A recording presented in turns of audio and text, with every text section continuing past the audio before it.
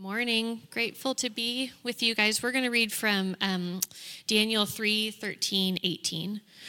Furious with rage, Nebuchadnezzar summoned Shadrach, Meshach, and Abednego. So these men were brought before the king, and Nebuchadnezzar said to them, "Is it true, Shadrach, Meshach, and Abednego, that you do not serve my gods or worship the image of gold I have set up? Now when you hear the sound of the horn, flute, zither, lyre, harp, pipe, and all kinds of music, if you are ready to fall down and worship the image I made, very good. But if you do not worship it, you will be thrown immediately into a blazing furnace. Then what God will be able to rescue you from my hand?" Shadrach, Meshach, and Abednego replied to him, "King Nebuchadnezzar, we do not need to defend ourselves before you in this matter. If we are thrown into the blazing furnace, the God we serve is able to deliver us from it, and he will deliver us from your majesty's hand. But even if he does not, we want you to know, your majesty, that we will not serve your gods or worship the image of gold you have set up." This is the word of the Lord. Well, it's really good to be with you again this morning. Just so grateful for Mosaic, for this community, for what God is doing in the community, through the community, and so just so honored to be here, really. We've been in a series titled God Saves. Really good, powerful, and also challenging. And today we're going to look at a story in biblical literature or the scriptures that I think many who have grown up in the church, or even if you are fairly new to the whole Christian thing or faith thing, that you've had some kind of understanding or have heard of before. And that's three young men, actually likely teenagers, Shadrach, Meshach, and Abednego. And their encounter with a very evil king, King Nebuchadnezzar, who has conquered worlds and has been brutal in forcing cultures and people to worship this country, this world that he rules and reigns. And as we go into this, I just want to share and maybe express to you some personal sentiments that I have as I read through this, that I started to think, gosh, I don't know, if I look at these really impressive young men, do I really, do that comparison thing where you match them, you start to pedestal them a little bit, and you're like, gosh, I should probably do more, or I'm not as good as that. And I don't know if you've ever felt that, where you feel just a little bit insecure about some of the things, and then you start to feel what we might call a sense of shame for not doing more for God. And I just want to say, if you start to go down that route, I don't want to tell you what to think or feel or what's happening that's causing that, but I would just ask that you take a beat, maybe pause as you kind of work through that you might ask and assess if that's coming from a genuine place, a good place or not. Because I will tell you this, that God is not interested in shaming you into anything. Yeah? Yeah. But that you would just work through that and get to the end and join us in this journey this morning through the scriptures to see not just the fact that God saves, but how he saves, the manner in which he saves. Because when you get to that point, you're going to see, I think we're all going to see, that God truly values humanity, us. And so if you have a Bible, great, turn to Daniel 3. If not, I love that we throw it on the screen in big font, because at 50, I can't see anything. And we're going to hunker down in Daniel 3 and touch a little bit in Daniel 4. But Daniel 1 and 2 are all about Shadrach, Meshach, and Abednego. And Daniel, these friends, this group of dudes who are just trying to figure this out because they've been conquered by King Nebuchadnezzar.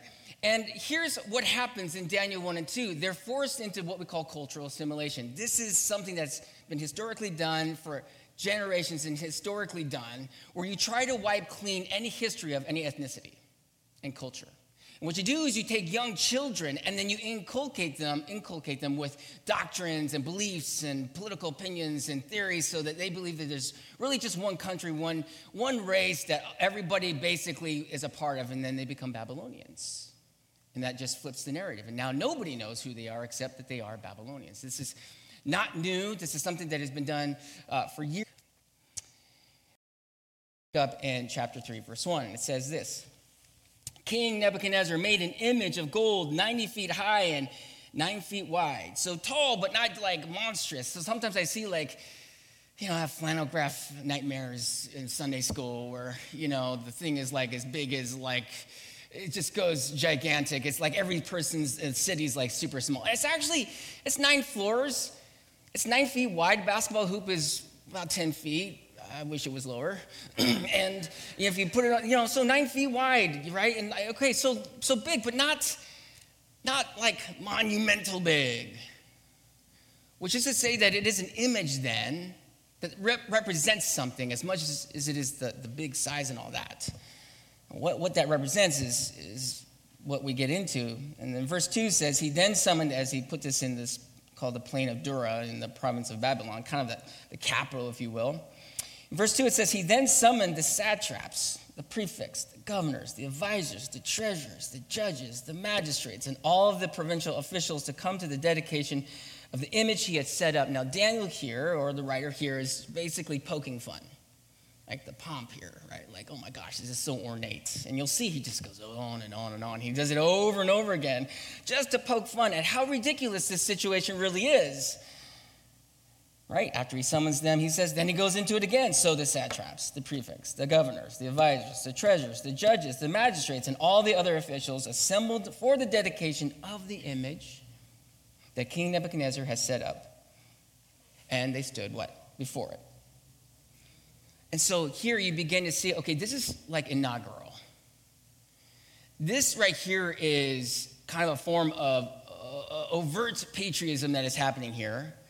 And you begin to see how it gets really dangerous here as he begins to make a law. Verse 4, then the herald loudly proclaimed, this is what you are commanded to do, O peoples, nations, and men of every language. As soon as you hear the sound of the horn, the flute, the zither, the lyre, the harp, the pipes, okay, you see, you feel it? Of all kinds of music. When you hear this national anthem, you must fall down and worship the image of gold that King Nebuchadnezzar has set up. So he's deifying not so much just King Nebuchadnezzar as the image here, but as the power, the country. They're deifying the country. They're making it a god.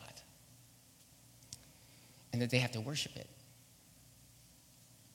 And then verse 6 is where you see the degradation of humanity. Whenever you deify something, this can and does often happen, and history has proven this. Verse 6 says of this commandment, it says, whoever does not fall down and worship will immediately be thrown into a blazing furnace. Right? So you deify this power, this government, and now all of life has really no value. Humanity, human beings are just objects to that thing that we deify, that we glorify, that we think is powerful, to the point that they're just killing people, just killing them. And as you go through the rest of the story, you see that there's actually no objection to all of this murder and genocide that is happening in Babylon. And this is not too far from, I think, our history. Whenever you deify something, you get very close to dehumanizing and showing a lack of dignity for humanity. Right? If you deify a country, you eventually have, or a race, you have the Holocaust. My parents were orphans. They grew up in an orphanage together and they married. It's very Hollywood. I mean, I'm like, is this real or not?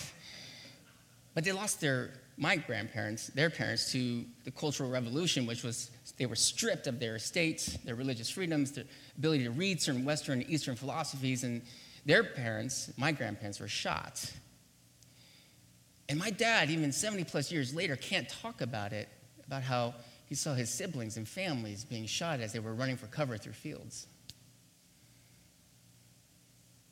And you deify anything, and you begin to see this spiraling effect, where it's just objects. You can deify career, success, to the point that it drives you into the ground, and you wonder, why am I so burnt out? Because it owns you. It doesn't value you. I mean, I was thinking about this. I was thinking about this because God created sex. Oh, we got really quiet here suddenly. Whoa, and that's kind of a shift, right? I don't know. I mean, think about this for a second. It's a beautiful thing. It's a good thing. And yet somehow we deify pleasure and sex. It leads into all sorts of relational issues, right? Where now people are just the objects of what we want and desire in the bedroom. And if it's not good enough, well, then we'll just discard them. It's just sex. But then it also builds a $1 trillion industry called pornography and child prostitution and sex trafficking. Have you ever met someone who's overcome the trauma of sex trafficking?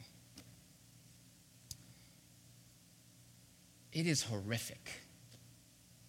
It will break you. And so you see this deification of things that can culminate into a substandard of treating people as less than human with no value. And Shadrach, Meshach, and Abednego know this, and this is why the commandments they're given by God himself is don't make these idols out of certain metals and then worship them, because all the nations around you are doing this and they're just spiraling. They're just destroying themselves. And everyone knows that Shadrach, Meshach, and Abednego will not worship this. They all know this. And so they have these accusers who are keenly aware of the fact that Shadrach, Meshach, and Abednego are not going to do this. And they accuse them and they bring them to King Nebuchadnezzar. And King Nebuchadnezzar is furious. And so this is what his response is in verse 13. Furious with rage, Nebuchadnezzar summoned Shadrach, Meshach, and Abednego. So these men were brought before the king, and Nebuchadnezzar said to them, "Is it true, Shadrach, Meshach, and Abednego, that you do not serve my gods or worship the image of gold I have set up?" Right? He's not there. He doesn't know that they're doing or not doing it. He's a king. He doesn't have time to figure out what his junior advisors are doing on the ground level. But he's in a political pickle. Because in Daniel 1 and 2, he's been vouching for them. He elevated them. He brought them into his office in his cabinet to be these advisors. And so he looks like he doesn't rule and reign correctly. So he's got to do something about it. He doesn't ultimately really care about them. Sure, it's a warning, but maybe a second chance. But really, he's just trying to get out of a really impossible political situation. And then he says, well, now when you hear the sound of the horn, the flute, the zither, the lyre, the harp, the pipes, and all kinds of music, this 20, 30-piece band, if you are ready to fall down and worship the image I made, well, very good, good. But if you do not worship it, you'll be thrown immediately into a blazing furnace. Then what God will be able to rescue you from my hand? Right? He kind of gaslights the whole situation. I think he kind of knows. They're not going to worship. I don't think he has any doubt in his mind. So why not manipulate the situation to do the one thing that he really wants to do here? Not test their obedience or their faith to him, but to test who? God. He's interested in God's power. And he says, and this is a very symbolic thing to say, talk to the hand, right? Like, my power, my authority. I'm ruler, I reign. I'm the highest authority in all of the land and all of the world. So this is really not a test of Shadrach, Meshach, and Abednego's faith, though he will praise it later. But more so, will God actually do this? Is he more powerful than me? And so, of course, they have a response to this. It's actually quite simple, but I love their faith. It's simple. It's powerful, though. Verse 16 says, Shadrach, Meshach, and Abednego replied to the king, "Oh, Nebuchadnezzar." I don't know if they really said "oh," but it's pretty cool. "Oh, Tim." I mean, can you imagine if we started talking like that? Okay, I'm sorry. "Oh, Nebuchadnezzar, we do not need to defend ourselves before you in this matter. No long theological debates here. No thesis for you. Why? Have you ever tried to reason with a bully? You can't. It's impossible. There's nothing rational about a person who's so insecure that they use their power to overthrow you. There's just none. So they're like, look, we're not going to try to defend this because you're not reasonable. You're not rational," which probably made him crazy, mad, upset. It's too logical for him. "But oh, Nebuchadnezzar, we're not going to defend ourselves before you. If, though, we are thrown into the blazing furnace," verse 17, "the God we serve is able to save us from it." Right? That he can. That's what you need to know, Nebuchadnezzar, that God is absolutely able to do this, that he can save us, that he can rescue us, because we believe that God is 100% the true God and is over all the other gods and the governments and everything else that you want to deify. And the God we serve is able to save us from it and will rescue us from your hand. So that's the faith part. They believe that God will. And that should be enough. Drop the mic, right? That's not a very cool way to drop a mic, but you know what I mean. Drop the mic. It's done. It's over. That should be it. They should walk. Let's go. Let's get this show on the road, right? Let's get in the furnace. But this is what is really so moving. And what stands out from all of the texts here. They say, but even if he does not, we want you to know, O king, we will not serve your gods or worship the image of gold that you have set up. That's like you eat a donut and then you eat it and it's like got chocolate in it. And you're like, whoa, that's amazing, right? You're like, what's in this thing? And he knows this is it's like too genuine, But you realize what they're saying. They're saying, look, we know God can. We know he will, but even if he doesn't, that doesn't lessen in this moment, as much as we want him to save us, doesn't lessen in any way who God is.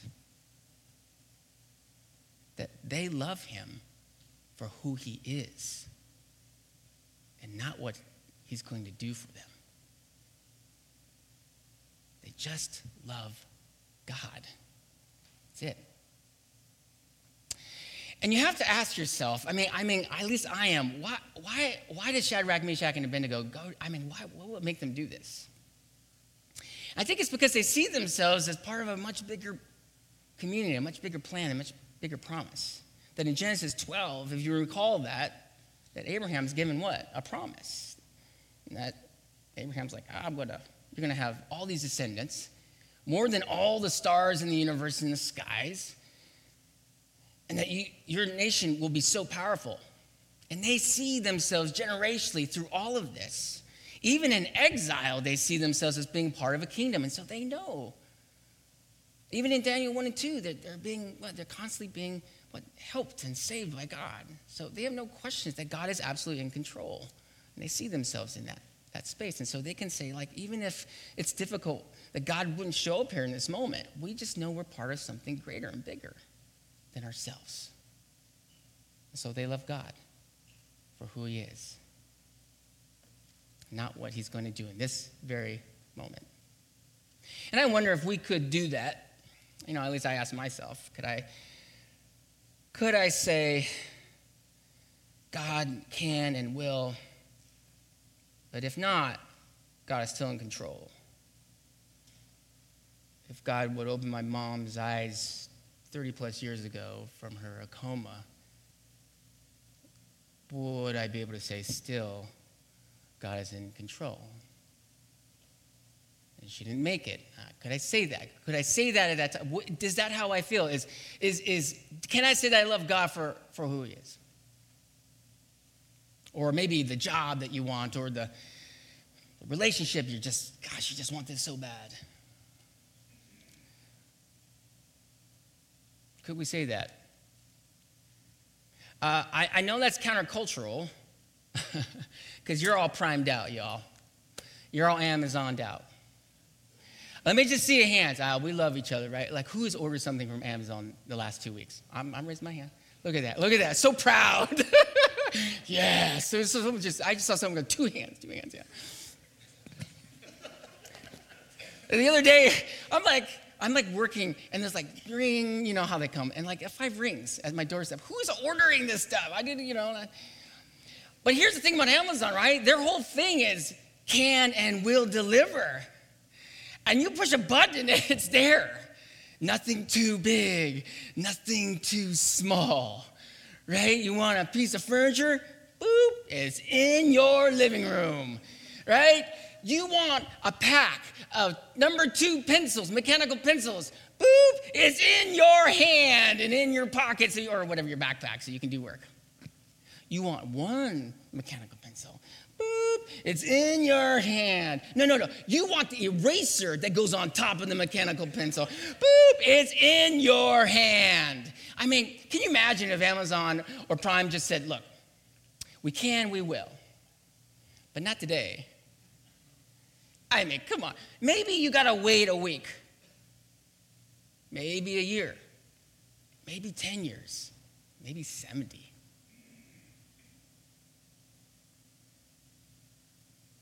I mean, they go out of business. Stock prices plummet. Then you see all over the news, layoffs. I guarantee you 18 to 24 months, Amazon, as we know today, is out of business. I think we do this with God. I think we think if God comes through, then we love him. But if he doesn't come through, well, then I don't know if you're God or not. And Shadrach, Meshach, and Abednego, these three dudes, they just get it. That despite what happens in this moment, not that it would be easy, not that they would be happy about it. Oh my gosh, let's just be honest about that. But they would know that in no way deteriorates or in any way, in any capacity that they could even think intellectually, mentally, spiritually, emotionally, suggests that God is absolutely not reigning and ruling and in control. Because they love God for who he is. And of course, this really does frustrate Nebuchadnezzar. Because one, it's just so genuine. And I don't know if you've ever been around something just so genuine, like, oh my gosh, let's throw them into the fire. That's what happens. And he's like, hey, let's heat this thing up. We're going to heat it up 7 times hotter than it normally is. To the point that when they're ushering Shadrach, Meshach, and Abednego into this fiery furnace, the guards are all burning up and dying. And so I think they were walking in by themselves by the time they get to the fiery furnace. Shadrach, Meshach, and Abednego.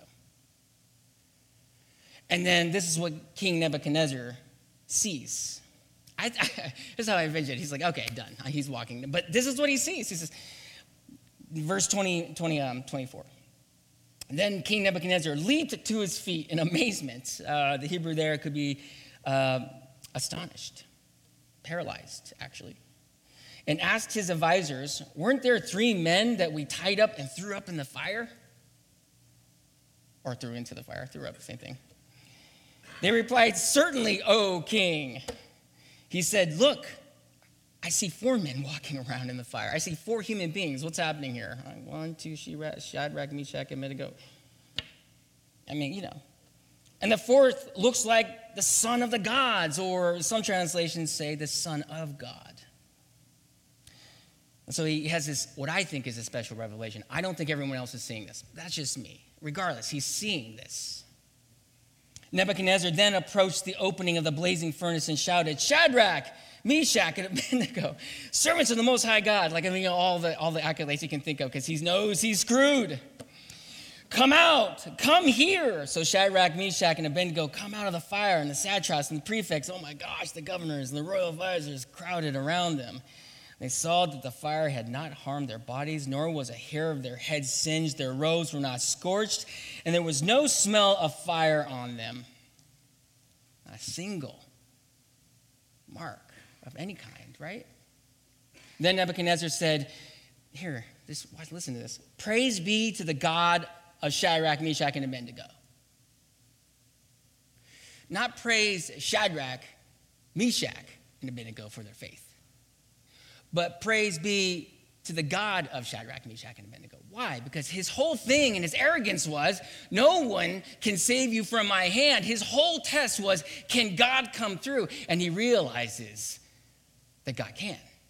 So he praises God, not Shadrach, Meshach, and Abednego's faith, though he will say, good job. He's going to say that right now. Who has sent his angels and rescued his servants. They trusted in him and defied the king's commandments, right? They resisted, and were willing to give up their lives rather than serve or worship any god except their own God. Impressive. Therefore, I decree that the people of any nation or language who say anything against the God of Shadrach, Meshach, and Abednego be cut into pieces. Wow, man. Oof. And their houses be turned into piles of rubble. For no other God can save this way. I mean, what's he worried about? He doesn't want a bunch of divine bombs coming on him because someone talks smack about the God of Israel. That's what he's really, he's really nervous right now. You can feel him shaking, can't you? And then verse 30 says, then the king promoted Shadrach, Meshach, and Abednego in the province of Babylon. In the province of Babylon. So God does rescue them. God does save them. And he actually promotes them, right? He elevates them. He comes through.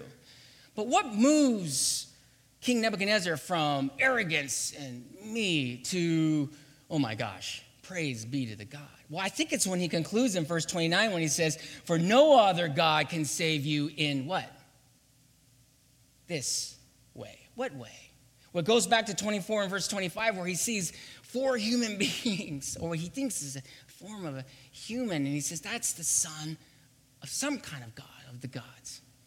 Right? Because at this point, gods are kind of vessels and, made of earthly things. And maybe they're living, but he's never seen anything like this. This is not anything he's ever seen. That God will poke a hole through the wall of the universe and come down himself and go into the fiery pit and save someone, his subjects. But not just save them, but to show mercy, compassion, and rescue them. That he had never seen before.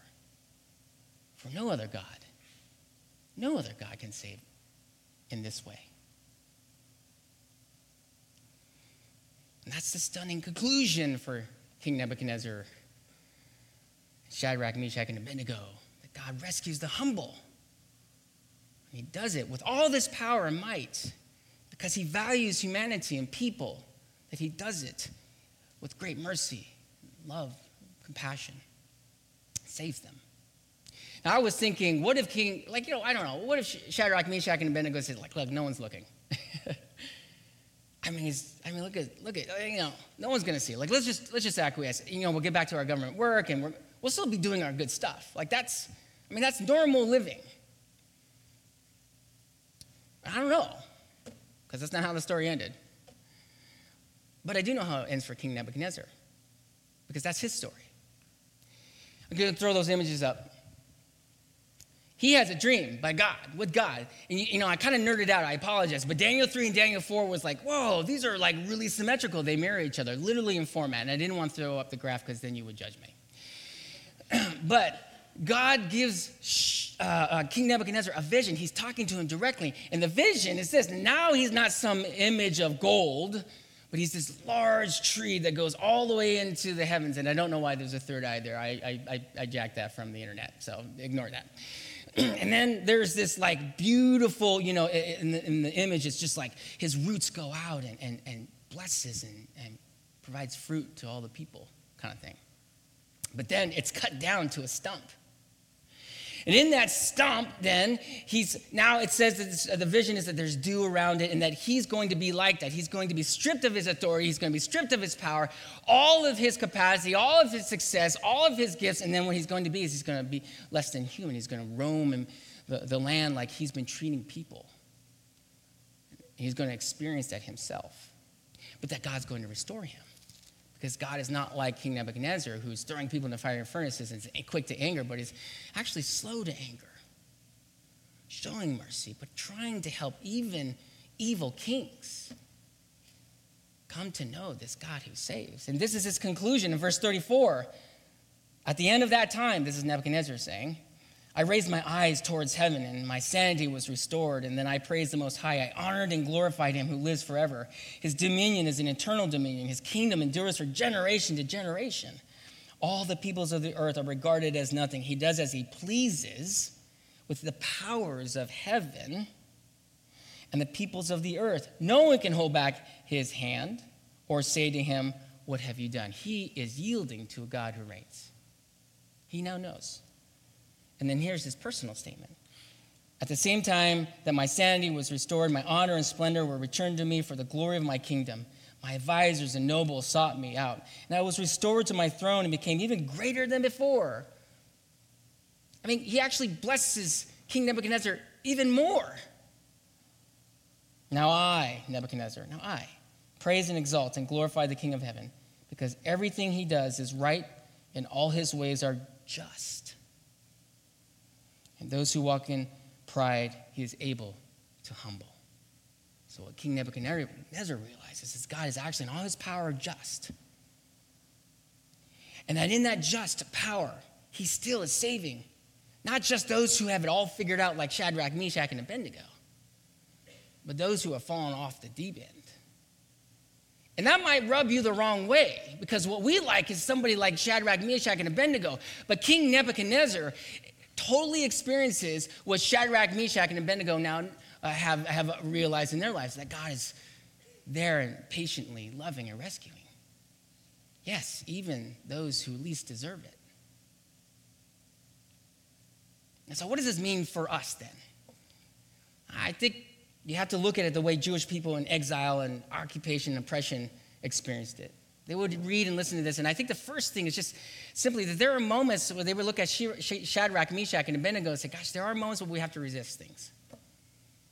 Where things in this world are causing people to suffer and are causing people to be dehumanized, where there's no dignity, we should resist certain things that actually cultivate that even more.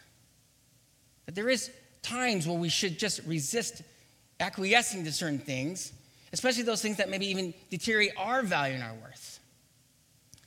And then I think before you accuse me of saying, okay, that's kind of pacifism, and I don't really adhere to that, just remember Shadrach, Meshach, and Abednego had jobs, and they were promoted. And it wasn't like God said, okay, well, we're going to put you over here, and now you're over here.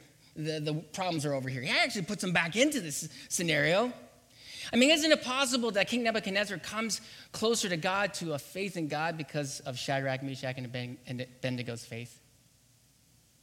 But isn't that actually why their faith in this moment really matters? That they brought even the most unthinkable person closer to God, and then let God have the rest. And then God took the rest and took him all the way there, restoring him, rescuing him, valuing him. And that these things should be done together in a community. You never hear it's just Shadrach, or just Abednego, or just Meshach. It's always Shadrach, Meshach, and Abednego. It would be easier if it was just one person, because then you would have to read just one person. But it's always Shadrach, Meshach, and Abednego, meaning they always do it together, because you need a community. We need a community to do this together.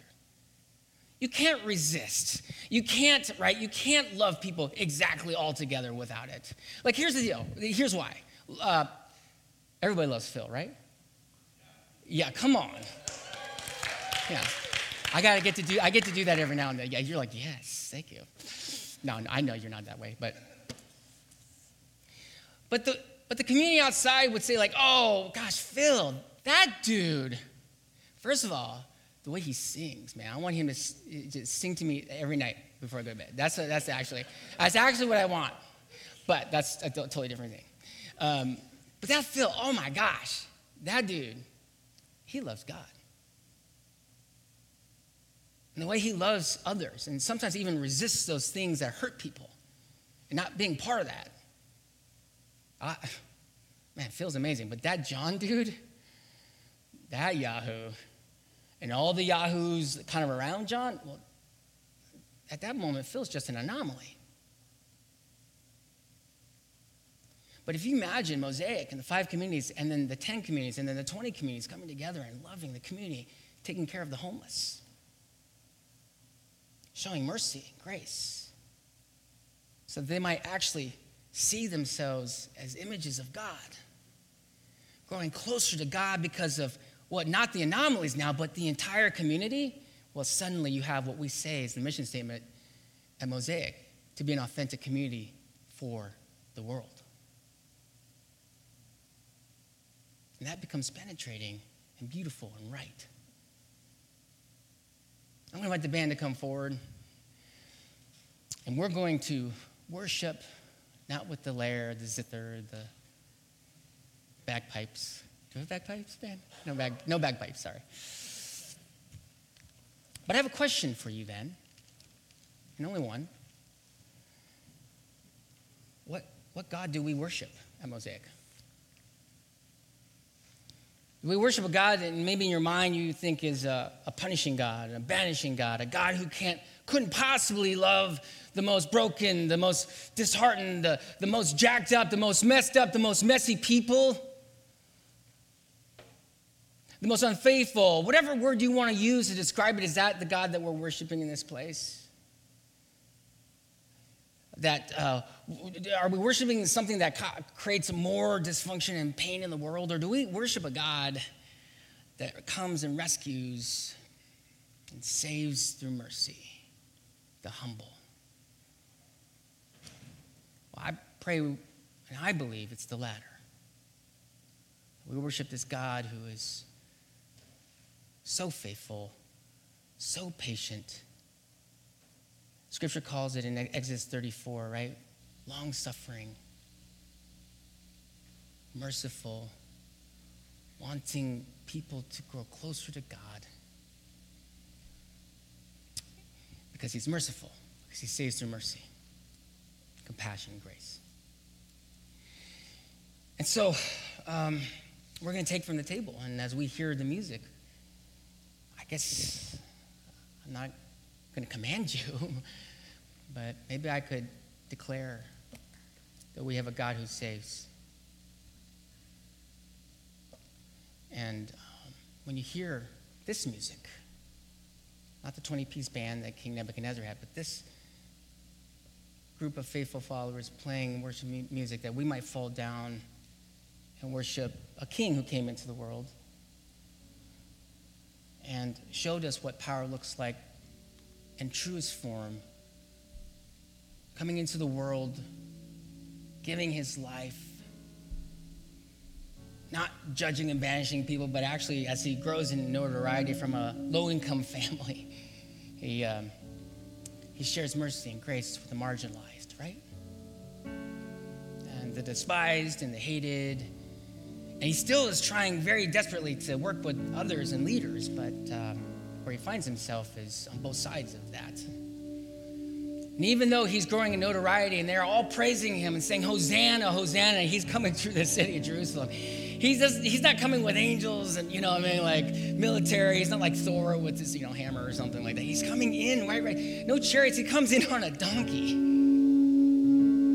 with 12 to 20 disciples who everyone is saying, that's your kingdom? And even though he tries and pleads with leaders, both those that should know better and those who are close to him that should know better, who are part of the nation that God has created, the kingdom that's created, they still don't get it, and neither does the government. And so, look, the only way he can kind of really explain it is by going to the cross. Not images of gold, but a cross. He gives up his life to show what mercy really looks like for anybody. And so you take the bread and the cup, which represents the body and the blood broken and shed for us. You are in every way worshiping a God and declaring that God does what? Save the humble through mercy, compassion, and grace. And as you take that, do not take that with shame or anything but this, that God absolutely rescues you and us in this space, in this city, in this world. For no other God can save in this way. So when you are ready, come. We just invite you to the table. All of who you are, all the stuff that you bring, come and experience a God who rescues and saves.